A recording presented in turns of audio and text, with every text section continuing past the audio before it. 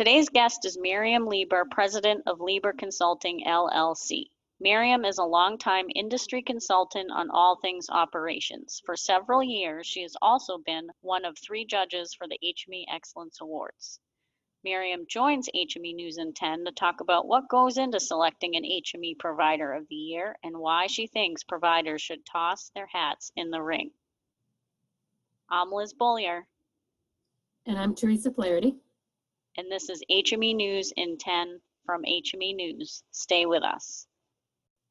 This episode of HME News in 10 is sponsored by the HME News VGM & Associates Financial Benchmarking Survey. We are excited to announce that the 2021 Financial Benchmarking Survey is now open. This survey is open to all HME providers, and those who complete the survey will get full access to the complete report at no charge.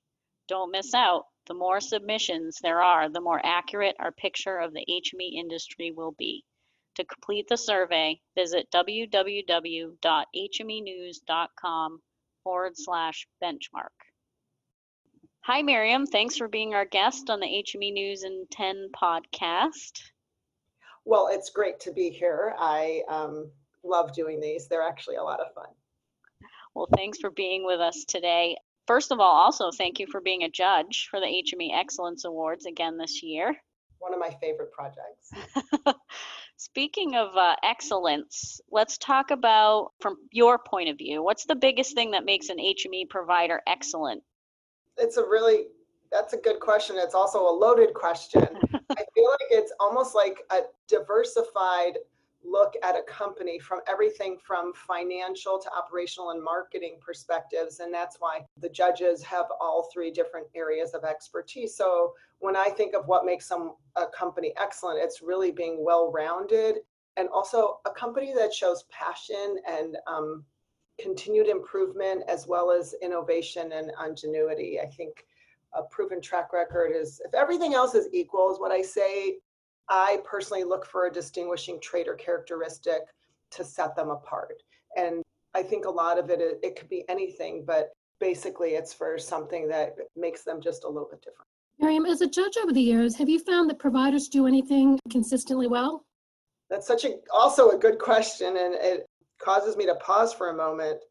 In fact, when I think back about all the years and all the different sort of scoring that my little scoring sheets that I've made, I really don't see any one thing that makes someone, better than another or a standout characteristic. I would say some are community involvement is their stellar characteristic, whereas others have just excellent customer satisfaction ratings.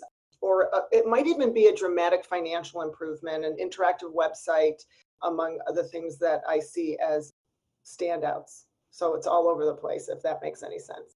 Yeah, it does. To flip that coin, have you found anything, Miriam, that the applications over the years that consistently needs work?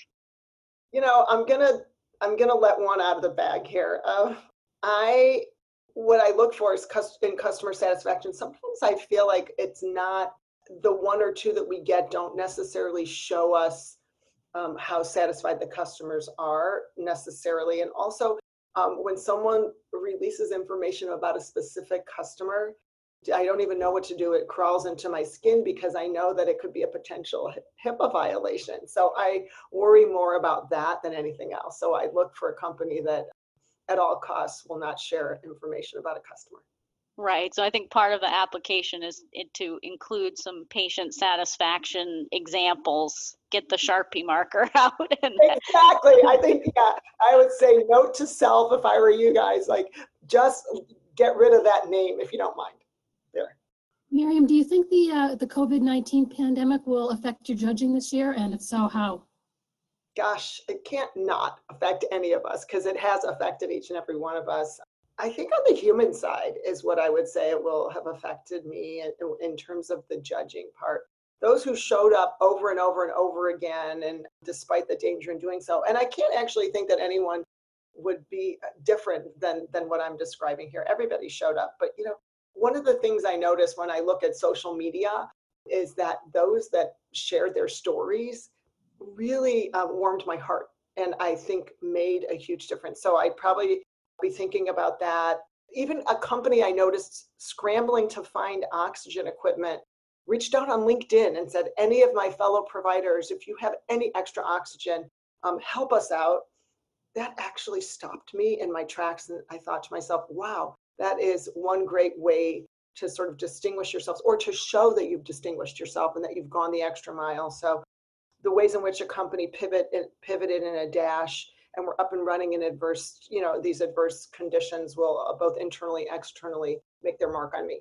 Great. You mentioned at the beginning of this podcast, and you've told me before, Miriam, that this is one of your favorite projects. Being a judge is a lot of work, obviously, but again, you've said you'd like the process. Why? What do you get out of it? I get to know the companies inside I feel like I'm looking at them from the inside sometimes, where I don't always get to do that. And I get to learn a lot about these great distinguishing characteristics.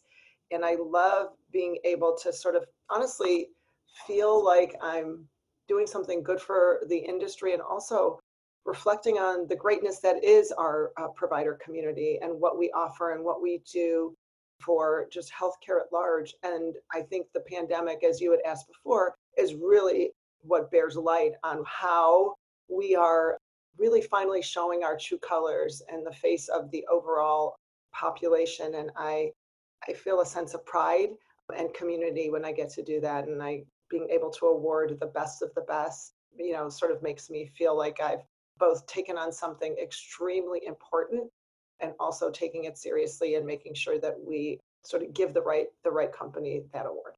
Miriam, why should providers apply for this award?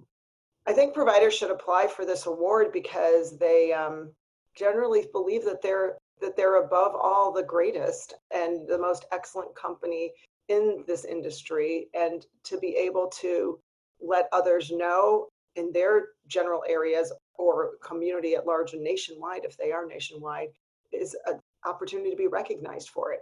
And who wouldn't want to be recognized for something they've done so well? I can't think of anyone. And also, I think it's, in addition to all of those reasons, I believe that it's a true marketing advantage. It's something that is given out judiciously with much thought and consideration by judges who've been in the industry a very long time and who really care passionately about the industry. And I think having that experience and then being able to reflect back on those who've performed in an outstanding way is nothing short of exemplary. And who wouldn't want to be recognized for that? Yeah, you mentioned the marketing value of it, Miriam, and I always get a kick when I go to a provider's website and they have that HME Excellence Award logo, right there with their, JCAHO accreditation or whatever. It's neat to see.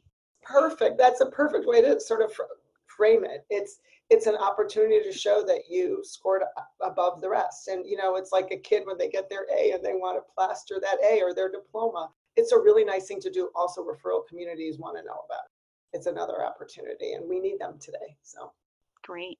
Well, thanks again for being our guest, Miriam, and stay safe. You too. Take care. And that's HME News in 10.